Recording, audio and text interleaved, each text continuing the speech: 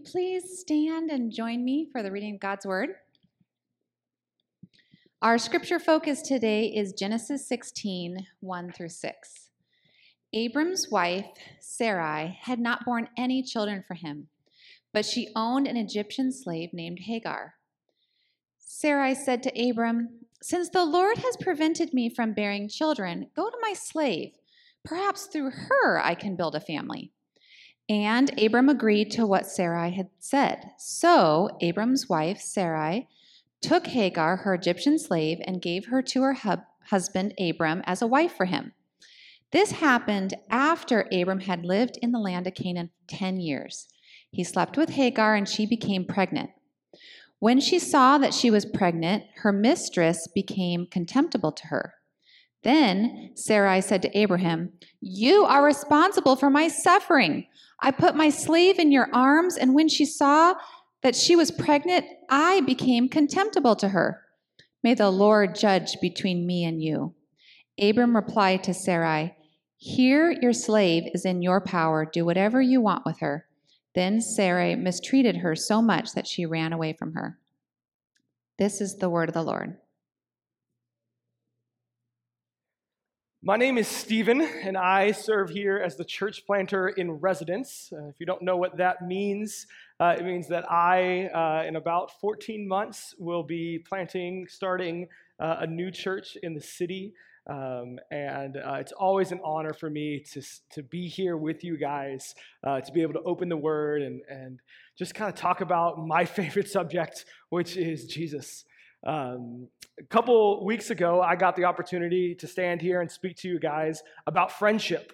And it was a really, really cool time for me because I really love to be a good friend. I really want to be a good friend, and I really want good friends as well. And one of the things that I said, I think it was the first point that I made, was that friendship requires vulnerability. And so today, getting this chance to speak with you guys, I'm going to try to model that for you guys. There's going to be a lot of vulnerability in today's message. And I want you to know that it's because I feel like you guys, first are my church family. You have supported my wife and I. You have supported us with your prayers and with your support.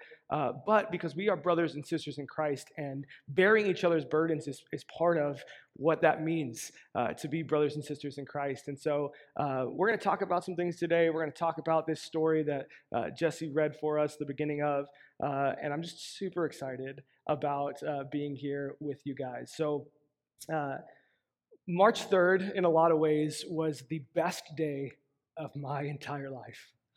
It's the day I found out I was a dad. This is going to be rough. You see, my wife had woken up early, and sometimes I'm a little bit of a bear, so she didn't wake me up. She waited for me to wake up. And we walked out to the couch where I have my morning coffee and prayer and Bible reading time. And she came with her hands behind her back, and she handed me this brown paper bag. And in it contained a couple things that would change my life forever. And I think I have a picture of it here. It was this little onesie and a positive pregnancy test. And we held each other and we cried. You see, we were shocked. And I think that's the proper response for every first-time parent, right? Whether you were expecting it, whether you've been waiting for it forever, whether you weren't expecting it, whatever, I think the proper response to a positive pregnancy test is a little bit of like, whoo, okay, here we go. And we looked at this, and our shock turned quickly to joy. The biggest reason that this turned to joy is because this isn't the first time that we had held each other and cried around this time every month. For almost 4 years, every month at that time, we held each other and cried because we weren't pregnant. We were battling infertility. We looked around, and it felt like everybody was able to have kids. We looked around, and we saw a negative pregnancy test as an unanswered prayer from God. And we felt really alone. See, singleness and infertility are very similar. Some of you don't know the infertility battle, but we've all at some point had the singleness thing. And when you're single and you look around, it's like everybody has somebody, right? Like even the guy, when you're rolling down the road that stopped at a stoplight and he's picking his nose and he thinks that nobody can see him, that guy has somebody. So why don't you have somebody?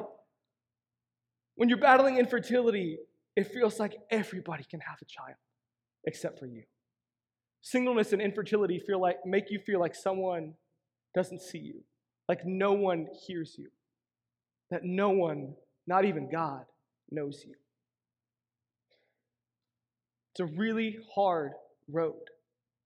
And so today, I want to talk about a story about what it looks like to be in the middle, what it looks like to battle waiting, that time in between when either God grants our requests or he gives us grace to understand his plan. That's where we find ourselves here in Genesis 16. Abram and Sarai have been battling infertility. I know what that's like. So if you have your Bibles, I'd love for you to open them. We're going to be in Genesis 16. Genesis is the first collection of stories in the Bible. So if you just literally open your front cover and go just a couple pages, you will be right there. If you don't have your Bible, you probably have your phone. You can look it up there, or these words will be on the screen as well. So we're kind of jumping into the middle of this story, so I want to give you a little bit of background. Abram and Sarai had been God's chosen people. God talked to Abram years ago, and he said, I am going to make of you a great nation, a nation that will be a blessing to all the other nations. And I'm going to make your descendants number more than the stars in the sky. There was only one problem. He didn't have any kids. Nothing. And he was old. He was about 90. And his wife, Sarai, was 80. Now, I don't really know how the biology of the ancient Bible works. I do know that 80 and 90-year-olds today ain't having kids. But it seemed like there was still some time left for Abram, but that Sarai, from what we understand of the context of what the author is saying, Sarai was probably well past her childbearing years. So they're waiting. They have no idea how God is going to do this. So let's read chapter 16, verse 1. Abram's wife Sarai had not borne any children for him, but she owned an Egyptian slave named Hagar. Sarai said to Abram, since the Lord has prevented me from bearing children, go to my slave. Perhaps through her I can build a family. Remember that term. Perhaps through her I can build a family. And Abram agreed to what Sarai said. So Abram's wife Sarai took Hagar, her Egyptian slave, and gave her to her husband, Abram, as a wife for him. This happened after Abram had lived in Canaan 10 years. He slept with Hagar, she became pregnant, and when she saw that she was pregnant, her mistress became contemptible to her. Then Sarai said to Abram, you are responsible for my suffering. I put my slave in your arms, and when she saw that she was pregnant, I became contemptible to her. May the Lord judge between me and you. Abram replied to Sarai, here, your slave is in your power. Do whatever you want with her. Then Sarai mistreated her so much that she ran away. So let me start by saying this. Abram, who would eventually become a man named Abraham, is in the Faith Hall of Fame. This guy would prove over and over and over again his faithfulness to God and his moral character and his uprightness. In fact, later on, a biblical author would say that righteousness was afforded to him, meaning that God put him in right standing with himself because of Abraham's faithfulness. This ain't one of those stories. See, Abram makes some bad choices here, and it causes a lot of heartache and conflict. But I think that should give us a little hope. Because you see, God knew who Abram was and still answered his prayers, still held his promises, and didn't leave Abram to be that guy that we see here in chapter 16. God continued a work through him, a work that we call sanctification, which means being more like Jesus, being more fully human as humans were intended to be in the image of God. So, if a guy like Abram can make some serious missteps and God can still use him, it should give us hope that God can still use us no matter who we are or where we are in our faith journey. So Sarai, his wife, sees a problem. She knows that Abram needs an heir in order to fulfill God's promise of making of him a great nation. The difference here between what Sarai and Abram did and what my wife Jess and I did is that God had actually promised Abram and Sarai descendants. Jess and I were praying for a promise that we never had. God never guaranteed that we would find or that we would become parents, just like God never guarantees that everyone will find a spouse. But Abram and Sarai should have held on to the promise. God actually told Abram that he would do this for him. Most of us will never experience this promise quite this clear. But we can definitely understand what Sarai does next. She gets impatient. See, she was in the middle. She was in the waiting, and that's a hard place to be. She doesn't trust that God will fulfill his promise, and she doesn't trust in his timeline. Our impatience, much like hers, shows a lack of faith in God's control, and we assume that he needs our help in taking care of things. If you're writing this down, or if you're taking notes, I'd love for you to write this down. Believe God's promises and trust in his timing. See, Sarah was getting old and desperation was setting in. Her impatience convinced her that God's timing must have been off. Ever been there? So she has to step in to correct, to help God. She looks around at what's at her disposal and she determines that she needs to take control of things. And in doing so, she fails to do this simple thing, to believe God's promises and to trust in his timing. So she owns a slave named Hagar. And she says, you know what, I think I have a solution. I'm going to give this slave to my husband. Now, this is very offensive to us in 2021 Western culture. But it's actually something that happened all the time in the ancient Near East. Now, let me be very clear. The Bible doesn't condone slavery and doesn't condone this action. This is just really a snapshot of what was going on. This is an explanation of events that happened, not condoning the things that happened. In fact, God goes to show the freedom that we have in him. And there's all sorts of things that we could go into here. But I just want to take a second and remind us, God doesn't condone slavery, and God doesn't condone giving slaves for conception purposes. So Sarai gives Hagar to Abram to sleep with in order to conceive. She uses her as a tool. And the hardest part about this is that, for Hagar anyway, is that this child that she is forced to conceive wouldn't be her child. It would be Abram and Sarai's child. So here is a young slave girl without the ability to give consent, given over into a sexual relationship with a man, to be used as a tool to conceive a child. Now, we should pause there and say, maybe this probably wasn't the best choice for Abram. And this is Abram's first misstep. He literally accepts something that he knows is wrong. But he doesn't trust God's timing. Doesn't trust God's promise. So he comes up with this terrible solution. But God's grace is first seen here in verse 3. Abram could have just taken Hagar as a tool to conceive and cast her aside, but he didn't. He took her as a wife. And through this simple act, God would take care of Hagar for the rest of her life. So God hasn't shown up in the story yet, but we've seen God's grace already taking care of a vulnerable person. See, in chapter 15, Abram had a vision.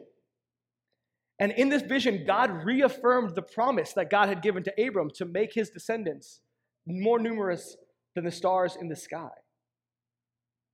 This was delivered to him personally.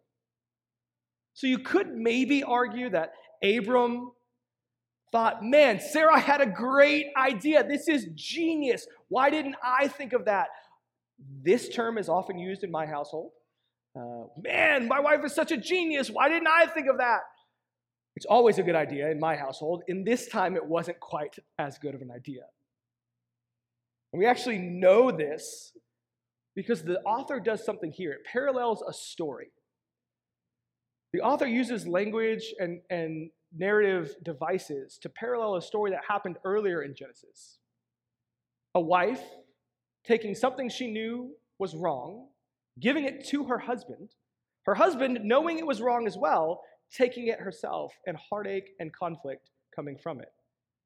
If you guys are familiar with the story of the Bible, the story that I'm talking about is the story of Adam and Eve and sin entering the world.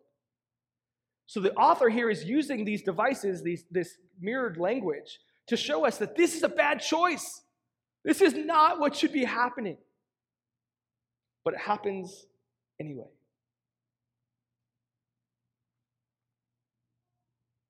Now, this view of this story is a bit pessimistic on Abram's part, but I think it really shows us the truth of what happens when we get impatient, of what happens when we don't trust God's promises, when we don't trust God's timing, when we take what we think is best and put it onto God. Here's a hint. You don't know better than God. I sure don't. Maybe you do. I don't. And when we misstep, when we aren't patient, when we don't trust in the promises of God, we find ourselves in heartache and conflict. So I think this view of this story is pretty accurate. I think the author of Genesis would tell us that, yeah, this is exactly how I wrote the story. I think God would tell us that this is why I inspired this story to be written this way, so that we see this truth. Then Abram has a second choice. Abram could step up and defend his wife, now Hagar, against his other wife, Sarai. He could lead his wife into graciousness and mercy, but he doesn't. He chickens out again.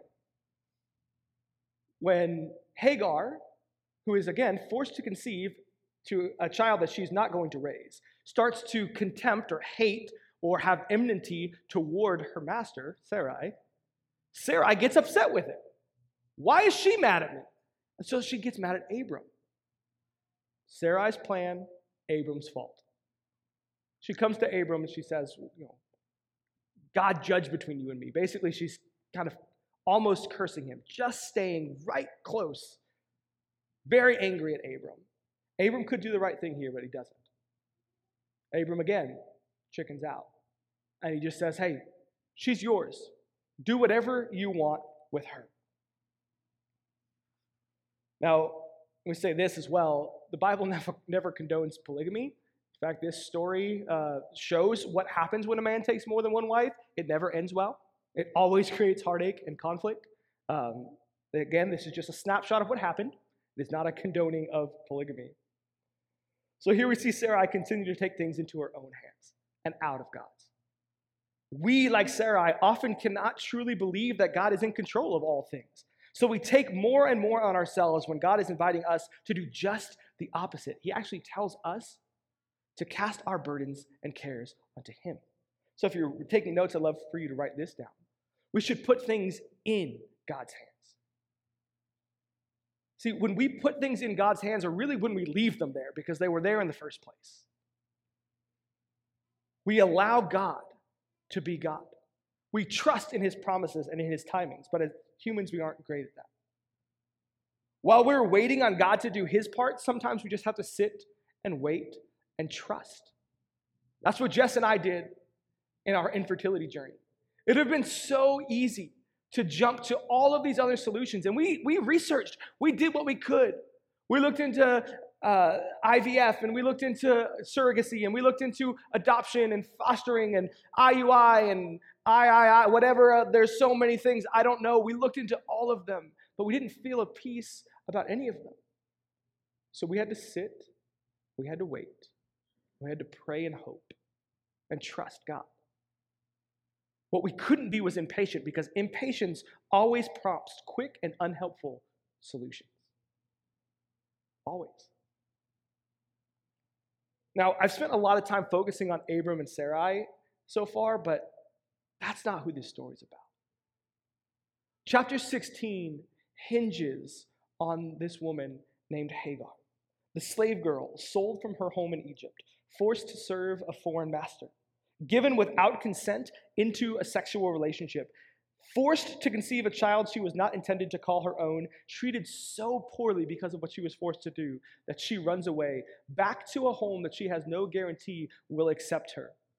Pregnant, afraid, and very, very alone. And then God shows up for the first time in the story at just the right time. Verse 7 says this: the angel of the Lord found her by a spring in the wilderness, the spring on the way to Shur. He said, Hagar, slave of Sarai, where have you come? From where are you going? She replied, I am running away from my mistress Sarai. The angel of the Lord said to her, go back to your mistress and submit to her authority. The angel of the Lord said to her, I will greatly multiply your offspring, and they will be too many to count. The angel of the Lord said to her, you have conceived, and you will have a son. You will name him Ishmael, for the Lord has heard your cry of affliction. The God of the universe goes out to find this woman who has been treated as property and without compassion or dignity in order to treat her with compassion and to restore her dignity. This phrase, the angel of the Lord, can mean a lot of things, but what it definitely and always means is a physical manifestation of God's grace on earth. And when the angel of the Lord appears, it almost always brings good news and salvation. Here, the angel brings both. See, even though the child that is in the womb of Hagar would not be the promised child to Abram, God promises to make of this child a great nation. At Hagar's most alone, God seeks her out, and he offers a lasting rescue because rescuing the broken is what God is in the business of doing. In fact, the angel gives this yet to be born child a name, Ishmael, which literally means God hears. God heard a broken, scared, and alone woman in the middle of the wilderness. He heard her cries and he answered her. So then Hagar does something that no one in history to this point has done. She gives God a name. Now, throughout Scripture, we see many names for God. Most of them are given by men or women of great revere, great women of faith, men who are leading the Israelites people. But the first name that's given to God in Scripture is through a little slave girl who's hurt, who's broken, who's alone. Verse 13 says this: so she named the Lord who spoke to her, you are El Roi. For she said, in this place have I actually seen the one who sees me. El Roi means the God who sees me. Isn't that incredible? This Egyptian slave has no promise, is not of the chosen people of God. But God saw her. In the middle of her most broken moments, God saw Hagar. And friend, I want to tell you that God sees you. Friend who lost someone to the pandemic, God sees you.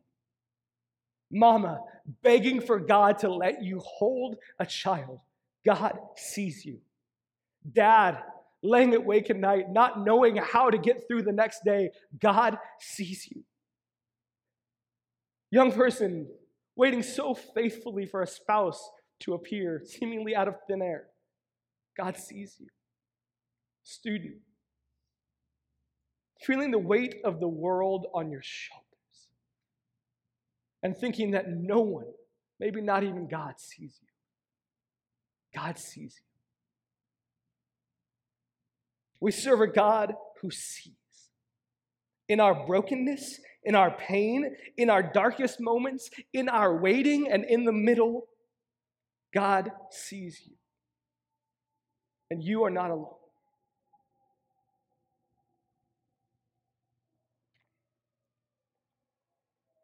If March 3rd was the best day of my life, March 16th was the worst. You see, we had just gotten done telling all our family of the amazing miracle that God had created. God had given us a child. And then on a Friday evening, just started to bleed. We couldn't get to see a doctor until the next Monday, March 16th. So we drove to the doctor, not knowing what they would say. And because of restrictions, I had to drop my wife off at the doorstep and watch her walk by herself, broken, alone, and afraid. I had to drive myself, broken, alone, and afraid, to the side of a street. And while there, I cried out to God, "Save my baby." I looked to the sky and I said, "God, you can't take this away from us. Protect us. Protect her." I cried and I prayed harder than I ever have in my entire life. It felt like every cell of my body was crying out to God. I cried every tear that my body had. And then my phone rang.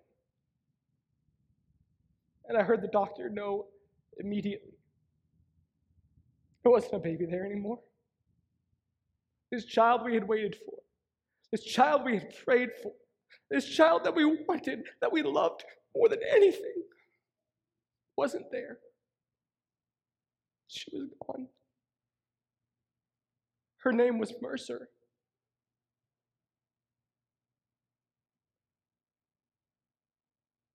The next moments and days, we had to choose. Was God good? Was God ever good? Was his grace enough for us? Was his love true? Was it deep? Was it wide? Was it all the things that he says? Me, sitting alone in my car, alone, broken and afraid.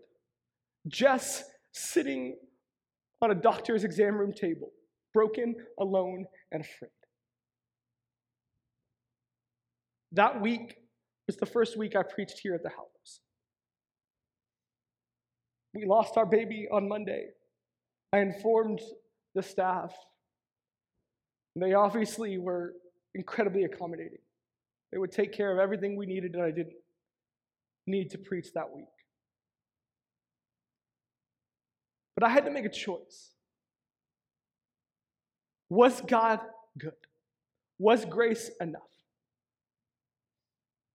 And so I stood right here and I proclaimed the goodness of God, because I promise you, friend, the answer to all of those questions is unequivocally and overwhelmingly yes. Grace is enough. His love is deep and wide. God saw me when I was sitting there alone and broken and afraid in that car. God saw me. When Jess was sitting there alone, broken and afraid on that exam room table, God saw her. And God sees you. In those moments of absolute brokenness, God saw me. In those moments of heartbreak, he was there. In moments where I couldn't stand, he held me. And in a fight that I could not fight myself, he fought for me. And he did it from a place of love and compassion and experience. Because God lost a child too.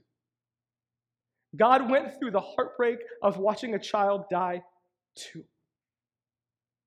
You see, the God who sustains the universe sent his son to die alone on a cross so that we would never have to be alone again. The phrase that we saw earlier, the angel of the Lord, oftentimes it means that Jesus, before he was born in a cave and placed in a manger, came to visit earth.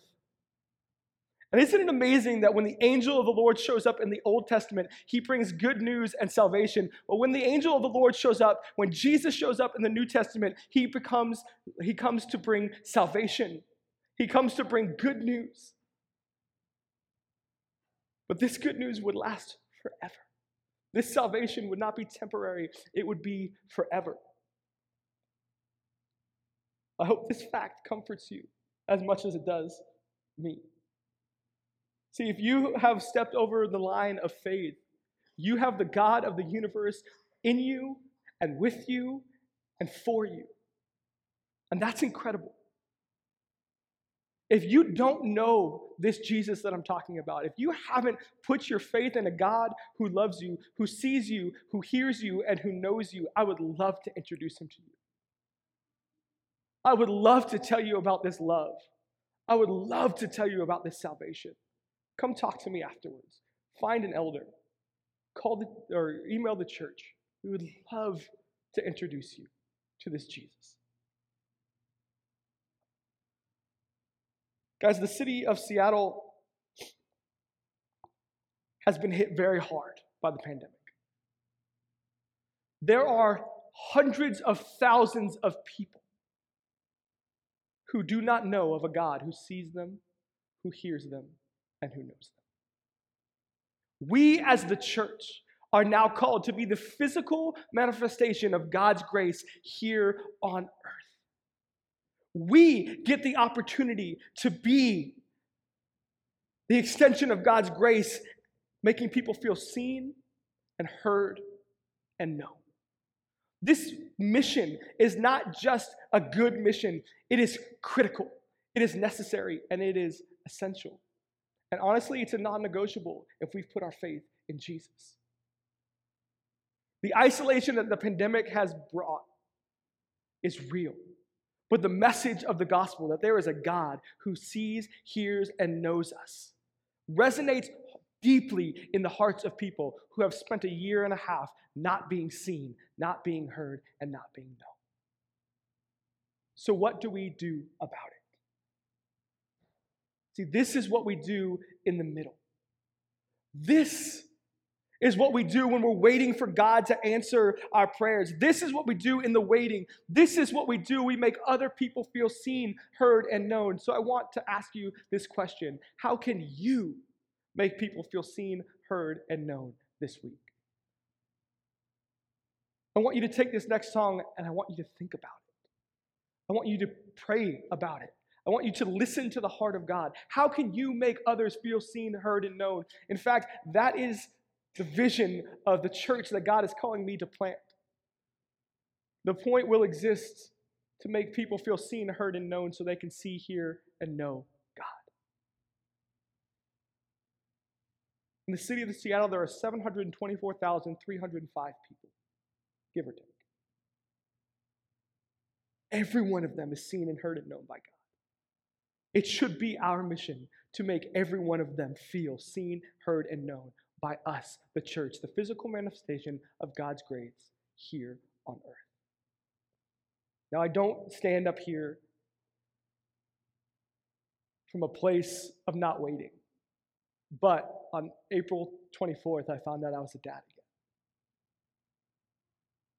I found out that God had done a miracle again, and he had given us a child. But that doesn't tie a bow on things. In fact, I'm still in the middle. I'm still waiting. I'm worried every day that something will go wrong with the pregnancy. I'm worried every day that I'm not taking good enough care of my wife. I'm worried every day that I won't be a good dad. And this is just in the pregnancy. The kid's not here yet. I don't know how I'm going to do all this. I don't know how I'm going to balance being a good dad and being a good husband and being a good servant and a faithful servant to the city of Seattle. I have no idea. But even in the middle, God sees me, God hears me, and God knows me. And so because of that, I have made it my life's mission to make others feel seen, heard, and known. Will you guys join me on that mission? Let's pray. Father, you are so great. that you are so good to us. Even when we wait, even when it seems like you have answered no over and over again, even when it feels like you have abandoned us, you have not. God, you see us, just like you saw Hagar in the desert.